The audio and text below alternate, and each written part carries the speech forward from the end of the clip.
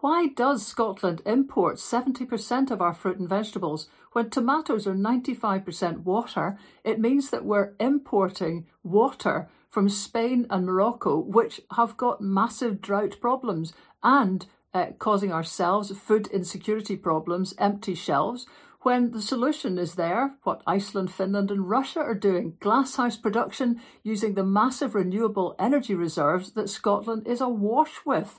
Why can't we just get on with it? We asked Pete Ritchie from Nourish Scotland.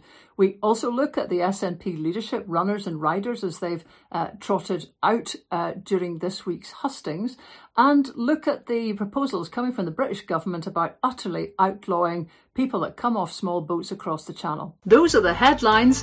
Now for the podcast.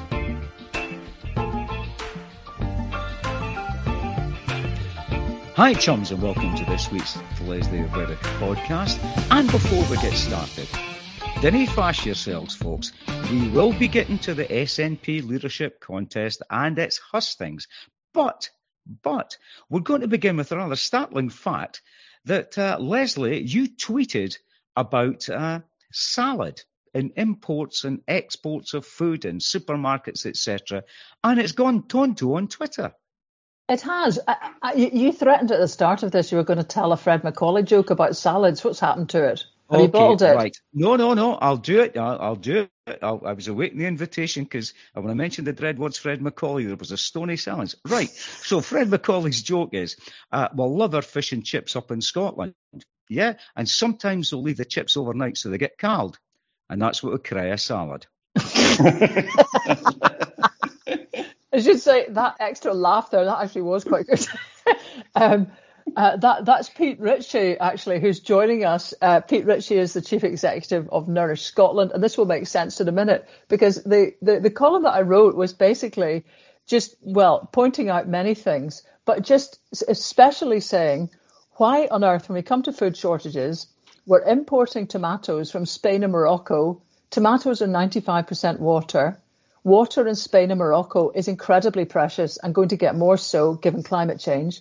It's utterly crazy because, it's a climate damaging thing to do and, weighty taking tomatoes in. And here's the kicker. We have everything we need here to be growing all sorts of salad, vegetables and, market garden stuff, however you want to cry it, in glass houses, as Twitter has eloquently come back with. Scotland used to blinking do. We have the energy to do it. It's happening across lots of northern countries, Finland, Russia. In fact, if you watch the Iceland film that I did in 2019, we visit glass houses in Iceland. These guys had the moment of awakening there after the financial crash in 2008, where their economy totally tanked. Their currency was almost worthless for a while. And they had to switch from imported tomatoes to producing their own using the geothermal energy, which is abundant there. But even so, and despite the fact that their energy is a fraction of ours, even in normal crisis times, the government in Iceland still subsidised the energy needed to get the glass houses operating and creating food security for Iceland. Just the one that we visited produced, that one place alone, those glass houses produced 17% in 2019 of all the tomatoes used in Iceland. And that's a lot more than the population, because the number of tourists and visitors to Iceland quadruples the population in summer. So the question is, when we're sitting here with abundant resources of renewable energy, and of course there's a whole load of tweets that have come back to me on that because it's there but not sort of gettable because of Westminster control over energy and the grid and so on. But we've got it. We've also got lots of energy trapped on islands, northern and western, because of the lack of blinking subsea connectors to connect them to the grid. So are there possibilities there? And we've got brownfield sites. We've got the amount of clean water in lots of places. That's also an essential thing of having good tomato production. So why the hell are we not producing salads here? And I called Pete Ritchie, an old pal of mine, who has joined us now, who has been a farmer until very recently, and leads Nourish Scotland and was pretty much the mover behind a thing called the Good Food Nation Bill, which we'll come to as well. And so, forgive me if I'm just now sort of strolling into directing traffic in this, Pat, which is normally your thing. But anyway. I'm delighted. Pete, can you just come in on explaining, what the possibilities are for us here and why, why on earth we've got a situation where the Botanic Gardens apparently received an energy subsidy this winter, but people with glasshouses, market gardeners, horticulturalists, however you want to call them, didn't they? Well, I can't explain UK energy policy to you, Leslie, in this podcast, but what I do know is that horticulture in the UK and in Scotland, indeed, has been a sort of hidden secret and undervalued issue. People talk about agriculture on the news all the time, but actually the horticulture sector hasn't been a subject of policy interest for such a long time. And that's partly because they don't get subsidies from the government, unlike other parts of farming. So it doesn't become such a hot potato issue. But we have a fantastic horticulture industry in Scotland, growing massive amount, about a third of the UK's soft fruit. We grow carrots, we grow broccoli, we grow cauliflower, we grow peas. Nobody really knows about the horticulture sector in Scotland, but it's great. What we haven't had is what we had in the Netherlands post-war, which was this sort of deliberate attempt by government to bring horticulture industry, the academics in universities and government policy together to really create a world-leading industry. And that's that technology that's being exported all over the world, including, as you say, to Iceland. And there's no reason why that technology couldn't be used in Scotland to produce our own Mediterranean veg, which is what we love to eat. It's good for our diets, it's good for our health, it brings us joy, and it's completely possible. And we worked out, I think, on the back of an envelope that something like 18 hectares, that doesn't sound a lot, people have different ideas of area. A very small area of land would grow all the Mediterranean veg for the Highland region. And as you say, we've got energy we can't even use there at the moment because it's locked up. So there's all sorts of possibilities for doing this. And it ties in so well to the Good Food Nation, but also things like the Green Skills Agenda, actually training people up to run those glasshouses, because it's a skill people can learn. It's all year round employment, and it just makes complete sense, as you say, when we're importing, a river's worth of water from southern Europe for our tomatoes. Being an urban type, what sort of area is a hectare, and what would 18 hectares look like? Just so I can get my head around. Kings, you always do these things in terms of football pitches, don't you? Yes, don't start him, Pete. Just keep going. How many football pitches? I think a hectare is about a football pitch, something like that. I should really know the answer to these questions, shouldn't I? But I remember, Dundee is something like 6,000 hectares. So that's the city of Dundee. And certainly on an area of the city of Dundee, you could grow more than enough veg for the whole of Scotland, but actually much smaller than that, probably. Glasshouses are phenomenally productive. When I was on a study visit to the Netherlands, they talked about, it was something like 45 kilograms per square meter, which is 450. It's if you think of 45 kilograms on every square meter glasshouse, and that was a typical yield. So you can grow a phenomenal amount of fruit. We're going to end up having to do a lot of translations here. But the other thing is that you said to me is that glasshouses need just a tenth of the water that's used in open fields, which is stunning. Oh, absolutely. That's right. Yeah. And and they're lovely places too. You don't need pesticides because they're sort of controlled, and you have bumblebees hanging around fertilizing things. It's a nice place to be. And as I say, it's all year round jobs. They're nice jobs, much better jobs in lots of ways than some of the other horticulture jobs, which can be picking leeks at 3 o'clock in the morning for the supermarket, which isn't a lot of fun.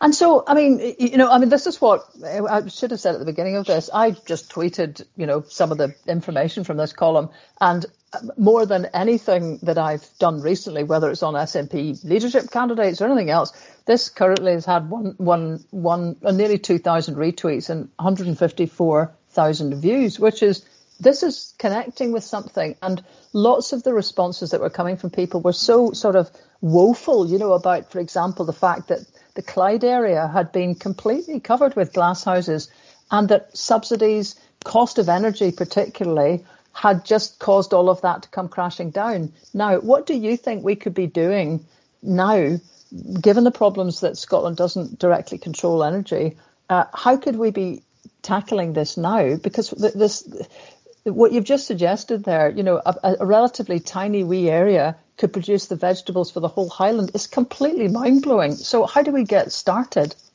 Okay, so where to start? And you're right, the Clyde Valley, people can remember that. It's within living memory. I mean, it's slightly younger than Fred Macaulay's joke. It's like people, So yeah, it's not impossible. And again, the collapse of that industry was because of the oil price spike in the 1970s, and that sent things over the edge as far as the Clyde Valley was concerned. So we have this opportunity with the shift to renewables that's happening all around us to see horticulture as one of our green growth sectors. It's a way of seeing it. It's part of the just transition. We're moving away from oil and gas. We're moving towards other jobs in renewable energy, and glasshouse production is one of them. It's a no-brainer. So, I would start. But the trouble is that energy currently just, has to connect to the grid and then sits, going into the Westminster Exchequer essentially. How can we, pivot that to, and we're, as the National's pointing out this week, in fact, the Herald, all the papers are pointing out projections that Scots are going to end up paying as domestic consumers £1,000 more than English people. It's not skewed in our favour, is it, on energy prices? No, it's really galling to be living under a wind turbine and paying more for your energy than someone in another part of the country. And I completely get that. It's insane. We need to change that way that we price energy from the grid. And I think the European Union is actually getting to an agreement on that, which is really interesting at the moment. There's also other sources of energy, obviously in Scotland, tidal and wave, and there's also all the energy that's trapped in the deep coal mines. There's loads and loads and loads of energy in Scotland that we could be using. But the thing is, we need to have a plan, because these industries don't just start by somebody going, oh, well, I'm going to do this. All the supply chain issues, as people point out on Twitter, the supermarkets have, very sharp pricing policies. So if you just try and go in and sell to the supermarkets from day one without a long-term support for this industry as a whole, you could well lose a lot of money. So we need to decide this is something Scotland wants to do, and we're going to invest in the skills. The first thing I'd do is start a master's program.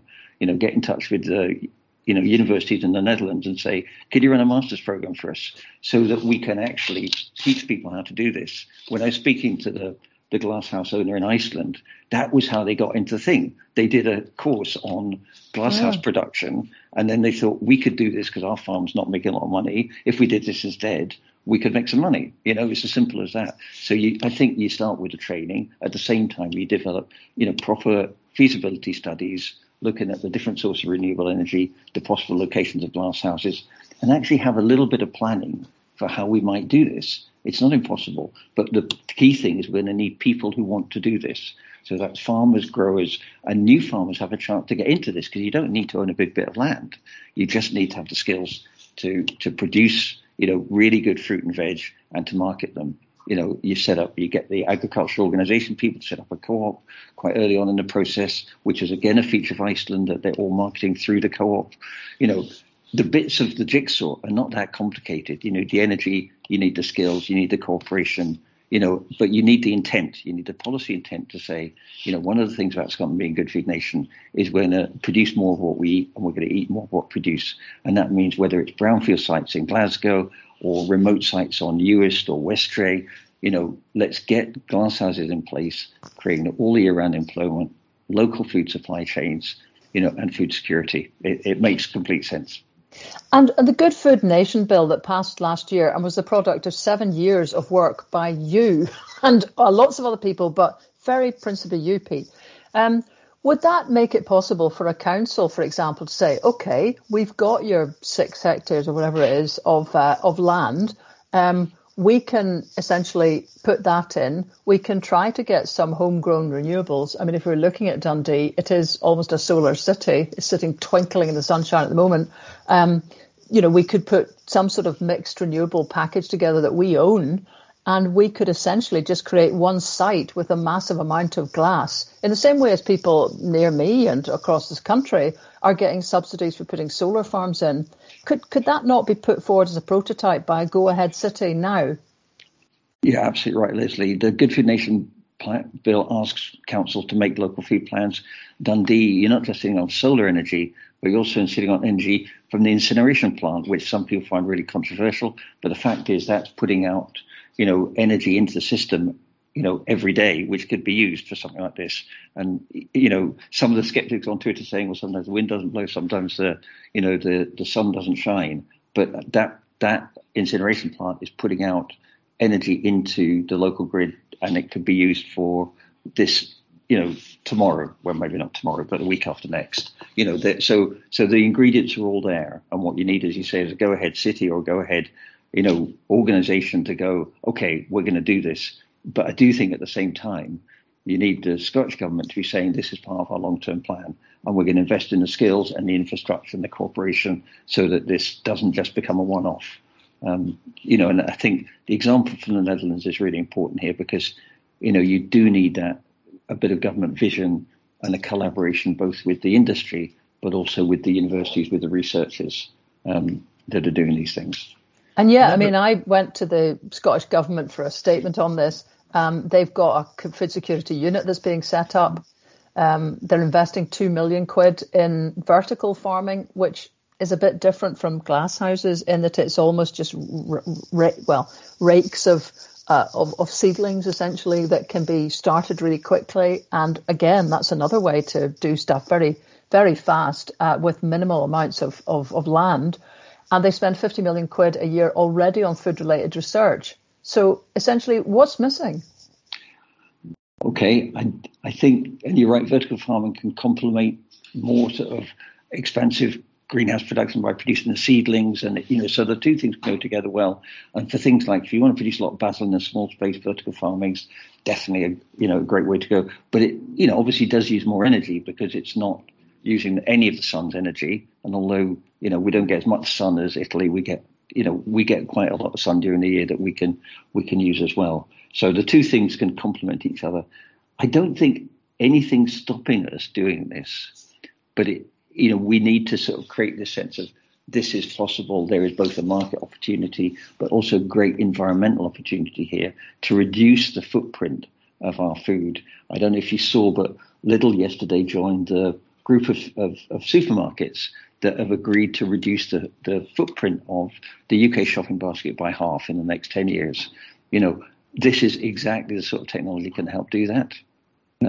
Because it doesn't just reduce the carbon footprint, it reduces the water footprint. And as you know, water is as big an issue in the world as carbon, and we're constantly being told that climate change is going to make droughts worse. We don't want to be sitting in the next drought in 2 or 3 years' time going, oh, where have the tomatoes gone? In 2 years, 3 years' time, we want to have an appreciable supply of glasshouse production in Scotland.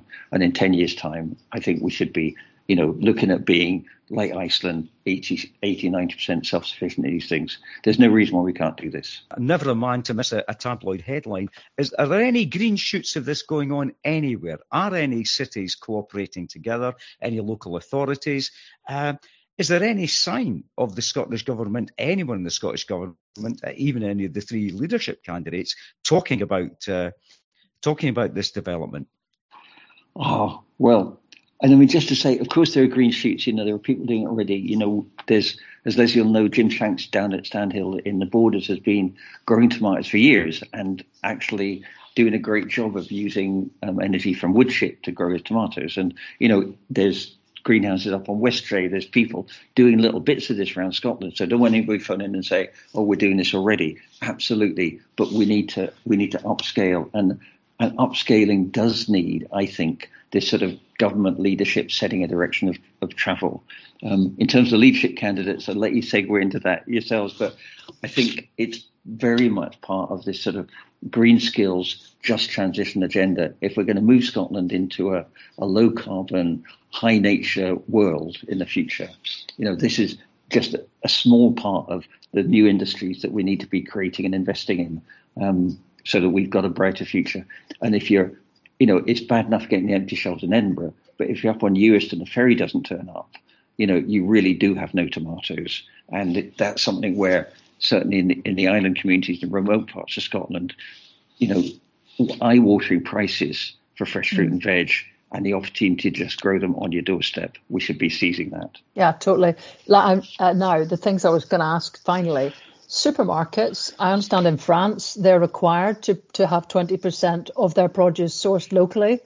And procurement, massive thing. Pat and I have done a special on this about community wealth building. But basically, every hospital, university, school, the public sector, particularly, they're all choosing where to source their food. Now, I know supermarkets are difficult, but between them, do you think there's a way that procurement could be, again, the Scottish Government says it's issuing new guidance on that. I mean, I'm not in this policy world, but guidance sounds a bit... Are we going to get a change in procurement so people actually buy locally with all the difficulties that will create for them, because it'll be more, work than just signing off one big contract to get it from, wherever? Yeah, I mean, the Community Wealth Building Bill is a great example of that, Leslie, because, as you say, in one area, you can get the local authority, the health board, the universities, the Scottish Government, the museums, the wider public sector together into a joint procurement thing and procure together. Because, it makes sense for some contracts to have big national things, for software, because software doesn't cost a lot to move around the country. Having it local doesn't really matter in the same way. But with food production, there's a real value to community wealth building from actually having integrated local procurement and saying, OK, how much can we already source of what we need? How can we adapt our menus for local produce? But also, where do we need to invest in our local supply chains so that between us, we can procure more of what we need from the local area? And as you say, this is done in other parts of Europe, not just in France, but in Finland, in Iceland. There are other places where they say the benefits to the local economy are really considerable. And we could build into Community Wealth Building Bill a requirement for local authorities, health boards and others, one, to procure together, and two, to build the cost of the value to the local economy into their purchasing decisions. So we're not just driven by shaving the last penny off the price of a kilo of onions and bringing them in from, whether it's the Netherlands or Morocco or, Turkey or somewhere else. It's nothing wrong with importing. We need to have food trade. But there are points at which you say, look, actually, it's better for everybody and it's better for the planet. If we can produce things locally, we buy them locally. Yeah, so the Community Wealth Building Bill is still there to be amended to toughen this up. It's ready for this sort of thing to toughen up the duty to procure sustainably. And supermarkets, 20% local? Yeah, we have, as everybody said in this crisis, a really weird supermarket model in the UK. It's quite distinct, quite different from many parts of Europe in some respects. I think we should do that, but I think we should also, cut out some of that in the supply chain. The honest veg box has been a middle class sort of thing for too many years. Actually getting fruit and veg direct to people, whether that's a box at the convenience store or a box to their house or a box to the community centre or whatever, we can shift veg directly to people. And that can actually get a better return for farmers and more connections between people and farmers in where they source their veg. So we can do that too. The veg don't have to go to a central depot, get packed, get put on a supermarket shelf. People drive to supermarkets, pick them up. Actually, there are easy ways of getting veg to people. OK, and last one, come right back to Pat's joke. Because the trouble is, I was saying this to you, Pete, that my mother grew up in Wick and they just didn't really, they got some fresh vegetables, but they didn't get any fresh fruit. So she had a lifelong scunner, basically, about fruit, apart from strawberries that she liked. And, the standing joke was every year there would be an orange at the bottom of our stockings at Christmas, which we would all cheerfully throw away, right? Now, back to that idea that the closest that Scots get to a salad is a cold chip the next day. Is this, and we coming right back to why we've got a situation that we don't subsidise, essentially salad and Mediterranean vegetables. Is there some sort of scunner there that needs to be overcome? Oh, listen, it's too long for this podcast. We always go back to repeal of the Corn Laws and why the UK has a cheap food policy, and the horticultural lack of subsidy has been a part of why they haven't been so high profile. We've relied on, as Tim Lang always says, a food policy which is leave it to Tesco. We are now having to think much more proactively about where do we want to get our food from? How does that protect the environment and tackle climate change? And how does it create local wealth building? And yes, and how does it improve our diets? Because not all of us, are veg lovers, And there's a big, long story about why that's a particular issue in Scotland. But, this isn't a question for Wick, but when we industrialised in the 19th century, we created food deserts where there was no access to fresh fruit and veg. So a lot of that historical culture, what we would have eaten by way of veg in Scotland, went out the window. So we've got a long road, and that's partly what the Good Food Nation Act is about. It's about trying to rebuild a distinctively Scottish, diverse, inclusive food culture that takes the best of what we've got in Scotland, adds to it, and crucially makes it available to everybody, so everybody can actually have a healthy diet and not just a few. My God, Pete Ritchie for leader. So I wouldn't wish that on you at all, actually, Pete. But anyway, well, look, that's fabulous. I mean, I'm sure it just provokes more questions than answers. But if anybody wants to get in touch with us, look at the website. There's an email address there. And I do know there's lots of people already doing this. It'd be so nice to hear from a city or a town or a village that decides to just go for it and try and move ahead. But anyway, meantime, Pete, go on your merry way. And thanks very much for explaining all of that. Thanks a lot, Leslie. Thanks a lot, Pat. Cheers. Bye-bye. Cheers. Jings. Wow. So, yes. Well, yeah. Well, and see, the thing is, I was listening to the SNP leadership hustings in Dumfries last night, and actually, just to show you how easy it is to make mistakes with stuff online, I was trying to listen on my phone in the car as I was coming back from my last 4-hour stint in the library writing this book, and trying to raise the sound on it. I actually ended up liking the thing 5 times. Which might have looked odd to the organisers, it's easily done. But there was a question, given that it was Dumfries, about land issues. Mm-hmm. And, there was good stuff said by all the candidates. Everyone had turned it from land generally into housing. And, of course, that is one of the biggest problems. But actually the question was about land. And Humza Yousaf did quite a sterling sort of response and said that, we hadn't got anywhere near tackling land reform properly, which is a bit like, okay, you've been in that government, honey.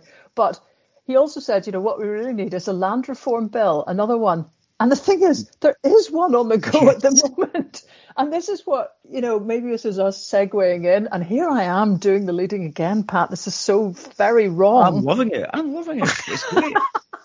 I'm sitting back here. Chilled as a chill thing. This is what's striking me about listening to the hustings so far. And then, is that if I'd been anywhere near that, or anybody had been able to reply who knew their onions, I can see this thread continuing through the whole podcast, they would have come back and said, well, here's a little bit of news, flashing around here. You've got a blinking land reform bill. Yes. So is it going to cut it or is it not? Do you know anything about it? And I mean, to be fair, I could well have just not quite heard, given that I was having these sound problems, a really stunning bit of final riposte on this issue. But I don't think I did.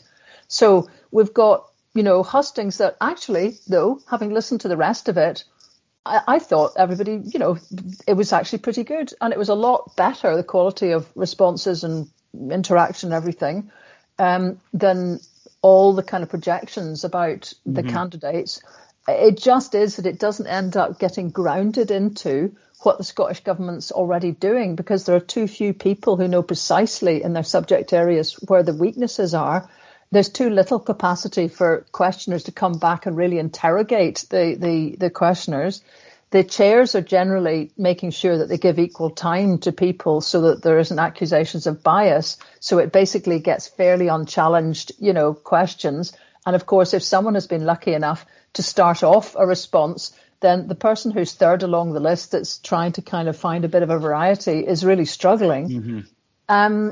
And that's what makes, it's a shame we can't do this after tonight's podcast. We did consider leaving the podcast, but Pat is such a blinking good granddad that he is locked into his granddaddery tomorrow, and we can't do it. But tonight's STV debate will be very interesting because it will get beyond, doubtless it will not discuss land reform, sadly, but it will get beyond, the kind of limits of the hustings, though I'd say so far, they have been okay, and they've not been any worse than any other party, which is what you have to compare this with. because this is not like a leader of the free world. This is a leader of a political party, and they're talking to their own folk. Yeah, because I was intrigued because I watched Martin Geisler's interview with Kate Forbes on Sunday, and he was stressing this is internecine warfare. This is really bad stuff. It's really awful. And she was saying, no, actually, it's been really full of respect. And it was emphasising this almost as if there hadn't been a recent Conservative Party election where they were actually tearing lumps out of each other on a regular basis. And it was standing up, they're saying, this is utter nonsense, says Rishi Sunak. You're going to ruin the country if you go ahead with these ridiculous plans for cutting taxes and for your so-called growth. They were knocking lumps out of each other. And from what I gather, because due to technical difficulties, the laptops, we were both suffering from them, I actually just had to follow with the text that was coming up in the National. And again, it just seemed to me, I picked up on that whole thing that you said as well, that they very quickly moved after Hunza Yousaf's reply, which was another land reform bill. They moved quickly on to housing, which I think seemed to miss the whole point about the monopoly on ownership of land. But I did find it interesting that Kate Forbes said that one of the major reasons she joined the SNP was because of the monopoly ownership of land. Yes, yes, doubtless. And yet Skye has got one of the biggest homeless problems in Scotland, as I know, yes. Because my cousin was made homeless and evicted. And, there's all that land sitting there. And, it seems very difficult to kind of come up with practical solutions, although many communities, as ever, are stepping into the breach with people setting aside 7 years of their lives to become experts in absolutely all the minute details to do with how you manage to qualify for funding. And to be fair to her, Kate mentioned she obviously knows about some of that. Staffing comes to mind particularly. But, this has been highlighted. In fact, at points I thought I was listening to an entire column I wrote about just these problems. And it's great that that's being picked up. But what's going to be done about it? If we're really, really saying that on the one hand, it's very good that community housing trusts, and I remember us discussing this in the podcast, yes. These are the guys who know how to match up the local small availability of land, because there's always patches of land somewhere. It's just you don't know about that from a city 400 miles away. Locals know where the patches and availability is, and so the local community trust can go in and manage to find opportunities. Then they need to match that up with the funding. I see, for example, another thing we talked about, which is the availability of modular housing that's being constructed on the causeway between Barra and Battersea by Modular West. Brilliant innovation there, is being hiked up the coast and is now building the Smart Clachan on South Uist, which will be fantastic because that is all in-house, if you like. It's all island. And it's not taking any of the problems on board that come with trying to ship big units up and build in the rain, the cold, the blimmin' beast from the north that we're about to have today. It's all done inside and then constructed in situ. So there's plenty of stuff that's going on, and the community trusts are the ones who should be absolutely on that. They need to just have far more support and not be working in the margins, but at least good to hear that being showcased. But I still find it difficult when I hear people talking about, problems that are just so urgent that Skye still can't fill its NHS vacancies.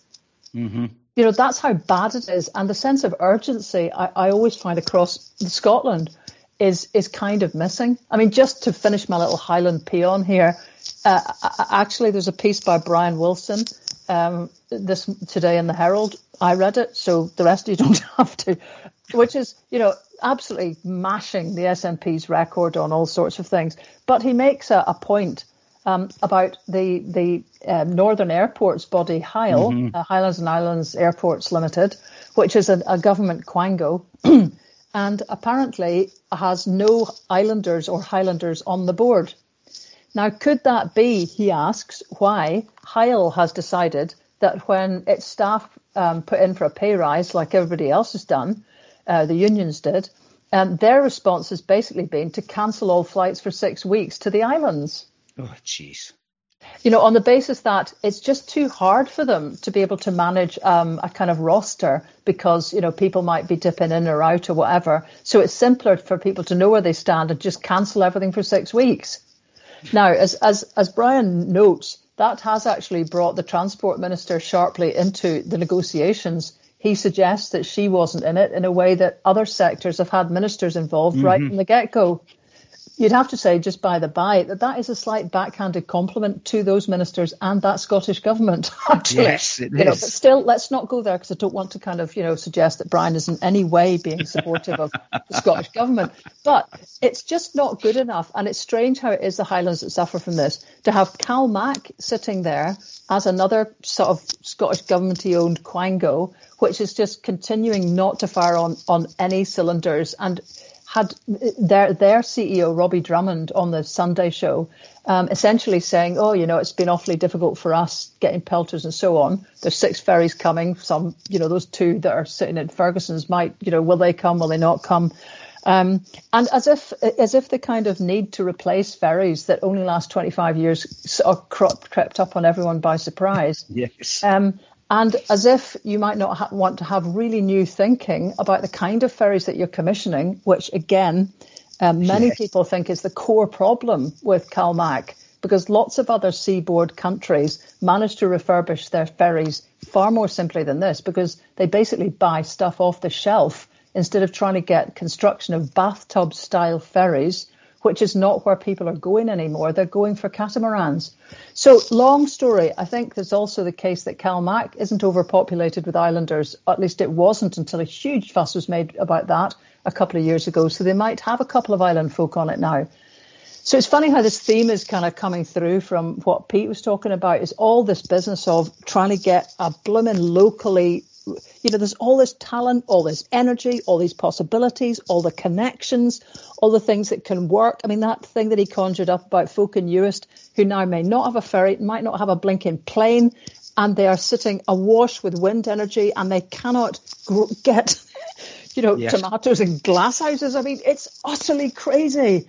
And I would love to see a debate animated with just perhaps a focus on this one thing, because strangely, and I'm sure this is the reason that it got so much traction online, it pulls everything in. Yes. Yeah. It does. I mean, because I notice as well that all the candidates said, yes, we believe firmly in decentralisation. Well, decentralisation to me would actually come down to the fact you've got to have local. This is not a Little Britain comment, not Little Britain League of Gentlemen comment. Local shops and local people. But it does seem to me to make absolute sense to have the people who actually live in the local communities making decisions about what happens in the local communities. One thing that's becoming clear, I don't know if you noticed it, Liz, there seems to be the platforms seem to be becoming defined now between the 3 candidates, in that Humza Yousaf is going for a continuation of a centre-left progressive agenda, as he says it. That Ash Regan is saying, though, enough of the moral mandate. We've got to take Westminster on, which Kate Forbes and Humza Yousaf have both said they've done that. But I think one of the key things, of course, because it is going to come up, because funnily enough, folks, the SNP is a party which believes in independence, and anyone who joins the SNP will be voting in this, believes in independence, is the different strategies on independence, where Ash Regan has turned around and said, well, enough of your moral mandate, We get 50% plus one, and whatever election we stand in, we will immediately open negotiations with the UK government. Now, she was questioned on this by Laura Kuenssberg on Sunday, who says, well, what if the UK government says no, whether it's Labour or Tory? Well, here's a bit of news. They've said no. It's always going to happen that way. And I think that's the question that has to be raised with all 3 candidates. What's the practicality of Ash Regan's plan? And what would Kate Forbes and Humza Yousaf do to actually move the UK government forward if they reject the Ash Regan concept? Yes. You'd have to say that I'd imagine that where everybody would agree is that once you begin to get to a larger set percentage of folk voting yes, and then not voting yes, but indicating yes in opinion polls, which of course, will be cited and then trashed according to, how it suits the argument by the UK government and unionists. But still, once you're sitting fairly comfortably at 60%, it gets very hard to be ignored. And the mechanisms of elections and, well, you'd like to have a referendum by the end of it. But, that's the bit that shines the light. Now, then the question is how you get to 60%. And of course, a lot of people listening to this will be throwing stuff at the radio and saying 50.1% is all you need. That's true. We've been around this before, in the sense that one wants to look over the top of this to a country you're going to be able to lead. Then the circumstances in which it's born are quite important. And the more consensus you can lock in towards this being a thing people are for, not that you grab a little moment and a sort of opportunity. Although, there's nothing wrong with being quick on your feet to get good timing. But still, you want to get to a sense where there's a kind of constancy about the idea. Now, that's what I just really want to hear everybody talking about, because as we mentioned before, the idea that, that independence support will just grow on its own mysteriously, a bit like, sitting looking at the spring here, and it's astonishing how stuff that looks like it's absolutely pan-breed will suddenly begin to sprout bits of green. You haven't even touched it and off it goes, Unfortunately, I don't think independence is that kind of plant. It will, in a sense, because each passing generation becomes more, the total becomes more yes. So with youngsters being more independence-minded, that is shifting the dial for sure. But that's going to take a wee while, folks. So in the meantime, what is going to actually generate an independence campaign that will start to get real traction moving on all of this? And this is where I don't really hear people using the platform they've got to do more than just shuffle around platitudes, I have to say. Because it's not easy to campaign. I mean, I've had to say this to a few people, having been there myself, trying to get people out for various things. And I'm not saying that that's the only way of campaigning. I mean, Believe in Scotland has got a very effective set of leafleting and everything. But let's be honest about this as well. Going out leafleting about independence now, door to door, is a brave thing to do when you're going to get all sorts of Scottish government failings thrown back in your face.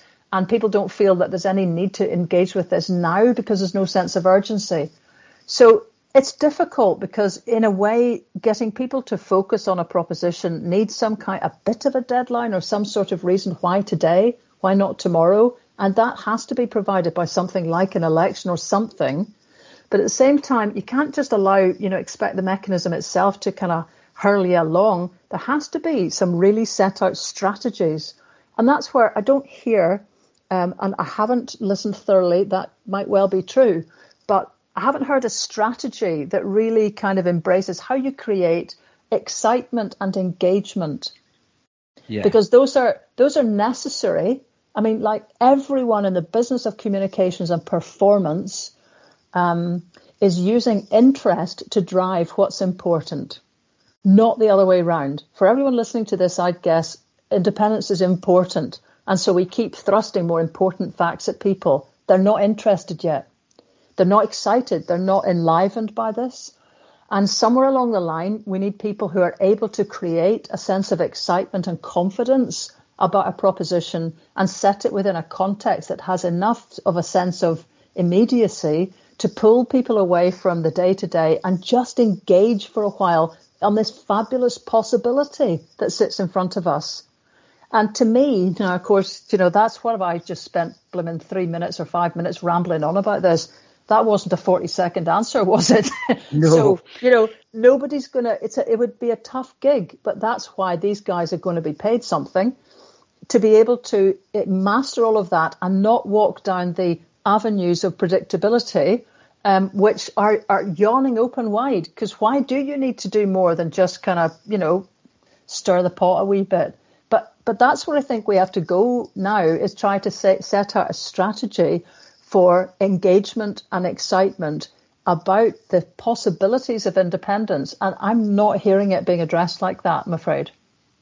No, because I did note that Ash Regan said in her introduction she wanted to recapture the spirit of 2014, which we would all agree with, the excitement, the way that people were engaged.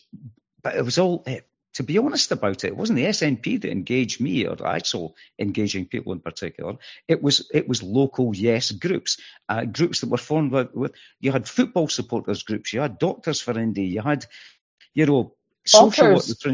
Yes, for Indy, and people were going out and doing it, But that's because we were in a campaign. We were in a campaign. I mean, it's not enough for people to say they want to reconjure the spirit of 2014. Sitting in the middle of March, I want to recapture the heat of autumn, or the heat of August, rather. Yeah. But you can't do it like that. I mean, you have to. This all comes from a context.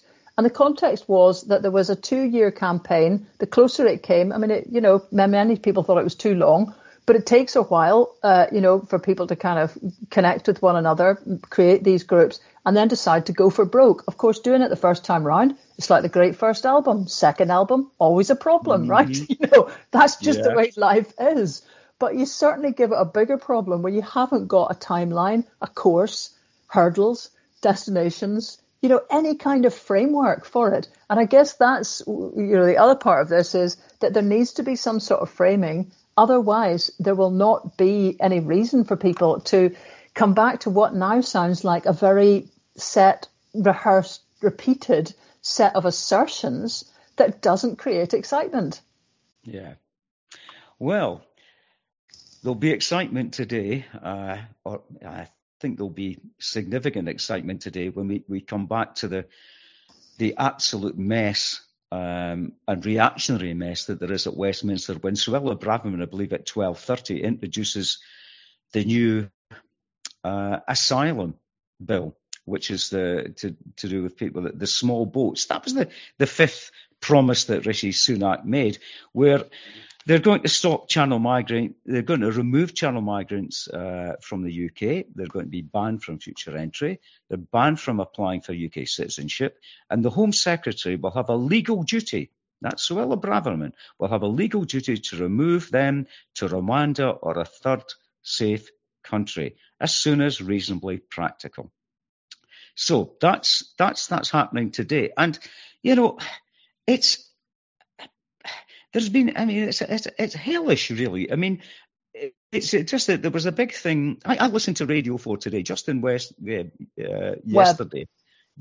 yesterday, and they had two experts on talking about the legal position, but they led and they gave a significant proportion of it to a fishing boat or tugboat captain who was out in the channel, who was then allowed or encouraged by Justin Webb to talk about the enormous numbers coming across, and then give a personal opinion that the vast majority of the people he saw in these boats looked hale and hearty and didn't look like people who were fleeing from any kind of, oppression or persecution. And that was given equal weight with someone from the Refugee Council, So it was an appalling piece, I thought. Well, actually, you would have loved this morning's Good Morning Scotland then, because Martin Geisler tore the legs off Nigel Farage. It's well worth hearing if you didn't. Oh, I wish I'd heard it. I mean, you did sort of think when they introduced him, I thought, God almighty, Nigel Farage on, Scottish radio. Mm-hmm. But I mean, Martin has taken pelters, I mean, off and on, but for the Kate Forbes interview, for example, because he did interrupt her a lot. And on this thing, yes, there's just a level of interruption that you can feel when you're doing it is basically creating sympathy for the interviewee. So that just even if you think it's fair, there's just a line you can't cross because you begin to, shift sympathy from yourself to the interviewee. But on the other hand, when you have had somebody who has got a shtick, and everyone's got one, and by having the stage you've done a certain number of hustings, there's a spiel that is going to come out. And it's going to take a while. And after a while, you hear somebody beginning to repeat themselves. If you don't interrupt at some points, you simply lose your audience. I mean, I did interrupt too, because there's no point. I can remember this. My favourite one was if I'd, asked a question, someone gives you some blah, and then I'd say, drill down for another part of the question, and they say, well, to repeat myself, and I'd say, well, just dinna. I mean, just don't do that thing, because either it was crap the first time round or I'm stupid and I didn't understand it. So you're going to need to change the shtick a wee bit, And honestly, you could hear people just almost falling off their chairs because people don't generally do it. They let folk drone on and on and on.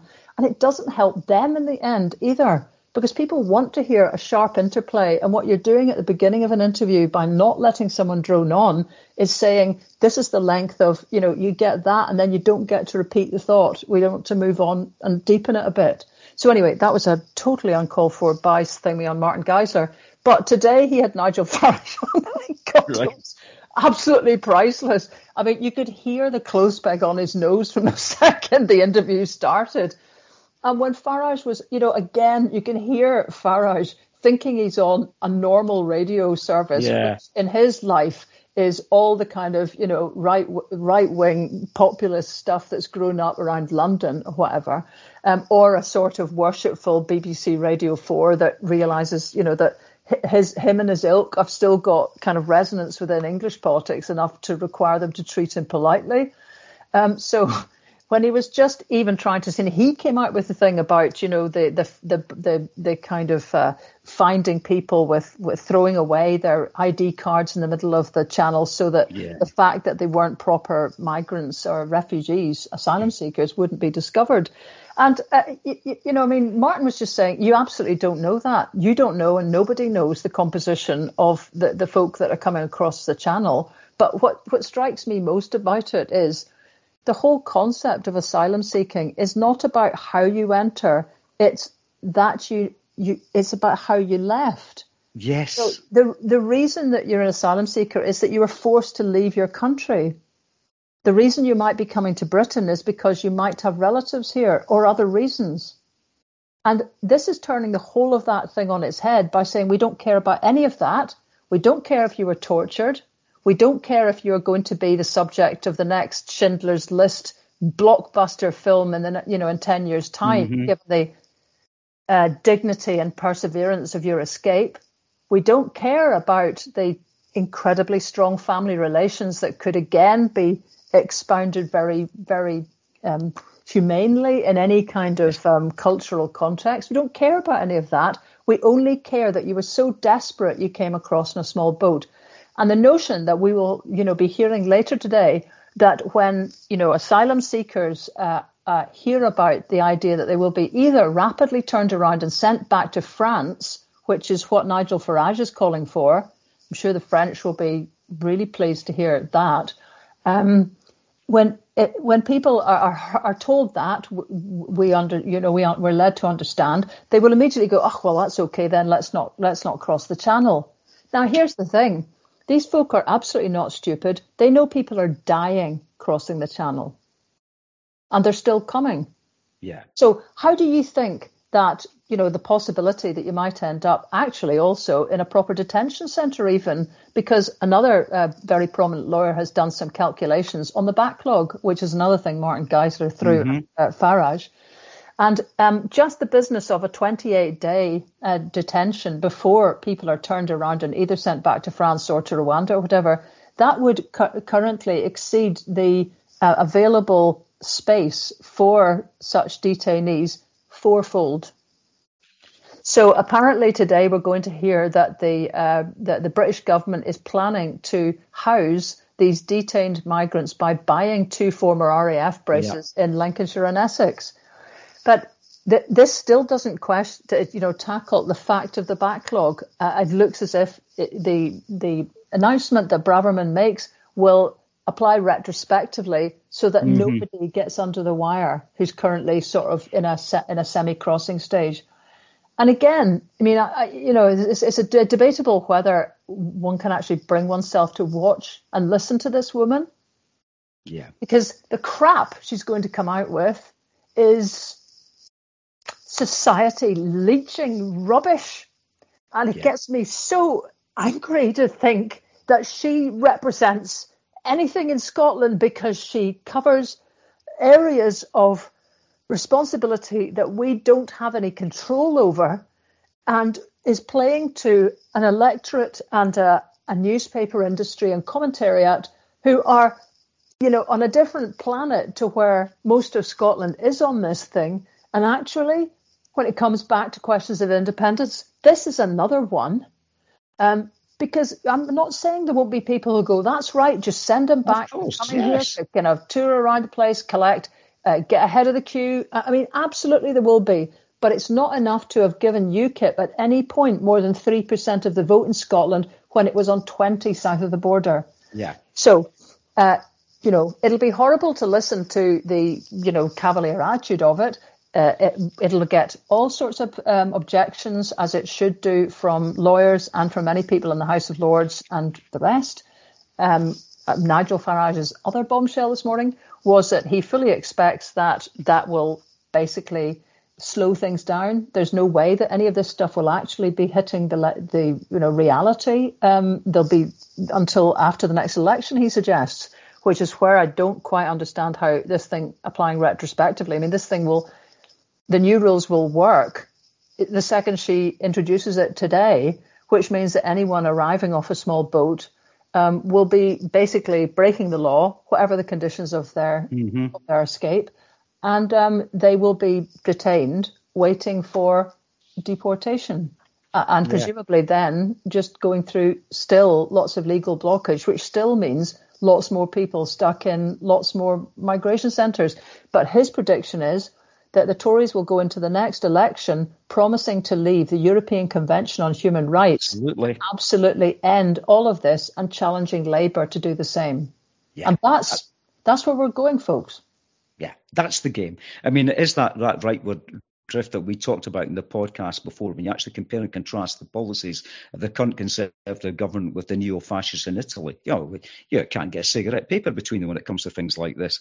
I mean, the Refugee Council has been, it's got facts and figures about the number of people where they actually come from, and the numbers that would be entitled to and get asylum when they actually come over here.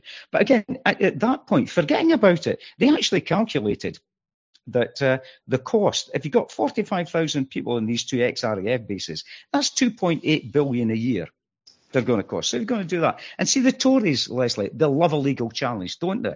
Because there'll be these lefty radical lawyers, no doubt Corbynista Labour supporters or supporters of Scottish independence. You've got the judges when they make decisions, so it's back to the enemies of the people. It's the Islington establishment that goes to the House of Lords, unelected, don't know what's going on with ordinary people. And which is true. but they're actually going to stand up for hopefully have a bit of moral. Yeah, but the beauty of that one, just to kind of to develop your double thinking on this one, is that it's them that have created an unelected chamber, and despite promises to curtail it, have actually boosted numbers simply to try and get around these problems by increasing the size of it, thus increasing the expense of it, thus increasing the democratic freaking outrage of it, being, the second largest unelected chamber in the world outside China. So, but totally, this is how they manage. If people don't stand back a bit and go, but why have we got an unelected chamber that's able to kind of make big decisions about any of this? It's you guys again. Yes. And that's not where this goes. It drills right down, keeps people's heads down, and, we'll probably find somebody who is leading the charge in the House of Lords, which is the only thing one can hope happens, who has sort of like 5 homes in blinking Northamptonshire or something, and will get then roundly pelted for being some sort of la-di-da guy, despite the fact that none of them put together have the wealth of Rishi Sunak. I mean, God almighty, it's so depressing. Yeah, and as I say, the European Convention on Human Rights, it's got that dreaded word European in it, Leslie. You can't trust these foreigners. But but I mean, it is. I mean, in all seriousness, it's appalling. And actually, when you reflect on the fact that it's men, women, and children who are crossing the channel, because there are no other legal routes unless you're from the Ukraine or Hong Kong. That's it. They've shut off all legal routes, apparently the government is not breaking. Buckland has said the government is not setting out to break international law. Well, they may not be setting out to break international law, but they're damn well going to do it, and they're going to do it, and they don't care. UN Convention on refugees? Nah, let's forget all that business. So you're going to be, and if you leave the European Convention on Human Rights, look at the company you're keeping. It's the company that Tories kept when they were in the European Parliament with the dodgy far-right groups. And that's where we are. So, yeah, and it's human beings at the back of it. And that's the whole thing. It's human beings. And they just don't get it. And that's, as you said quite rightly, that's one of the major reasons we've got to get out of this rotten union. Yeah, because they're going to play it for all they can get come the next general election, and that's what it's about. Yes, rant over on that. That's all right. No, I just thought I wanted to let you just complete because I didn't want to interrupt you. But no. I'm just reminding you that this is now 1 hour and 8 glorious minutes of us in this podcast, because we've sort of somewhat forgotten our big contribution to Pete Ritchie there. So apart from noting that Matt Hancock has made a bit of a hips of it. Yeah, which is actually almost not worth, but it is worth contributing to, in the sense that what is being hoiked out is just gobsmackingly dreadful about the number of Tory MPs that were threatened with having investment in their constituencies stopped completely if they didn't vote for the lockdowns that the British government was putting through at the time. I mean, it gives you a huge insight into, the way that all of this law operate. But if you needed to have that confirmed, I don't know, you're not listening to this podcast. When you've actually got Fraser Nelson expressing total disgust at the WhatsApp messages that he saw and saying it was completely hypocritical of behaviour during when they were in government, hosting these boozy parties while telling everybody else, putting panic stations on everybody else. It just makes me just about want to vomit the fact that it was Isabel Oakeshott that's made all the revelations. And we know the game that she's playing, which is the fact of the Daily Telegraph line that, there was too strict a lockdown and it was enforced too strictly. We know the game they're playing, but I'll be intrigued to see what actually happens and what the impact will be of when all these WhatsApp messages are actually produced. But it just gives an absolute insight, if any more insight we needed, into the corruption and the incompetence of of the UK government. And Chris Heaton-Harris said, there was no template, we didn't know what to do. There was no plan laid down for tackling a pandemic. Oh, yes, there was Operation Signet, which actually went through the whole thing and actually stressed where we were prepared, where we were unprepared, and said what we needed to do. So it's another big lie being told about the vaccination rollout and putting their arms around the care sector. The big lie. But they're just going to hope that we've all got collective amnesia come the next general election, and it'll be the small boats and the poor folk that are coming across the channel that people will focus on, because they're the ones that stole their steelworks, and they're the ones that mean that they can't get a decent home. Yes. So, all right. Well, I'm not going to go on my rant about the archaeology, a secret history. If you want to know what my rant was about, you can look at it on Twitter. But I may come back to it next week, because you are talking to someone who was one of the founder members of the Young Archaeologist Club at the Dundee Museum way back in the day. That kind of knocks my street cred out the way, doesn't it, as a mod? I was a member of the Young Archaeologist Club and dotting around souterrains in Angus and digging up Neolithic... Well, I mean, I'm very interested in all that too, but let's tuck that behind was lugs and come back to it next time. That's it. And on that, we'll see you next week, Johns.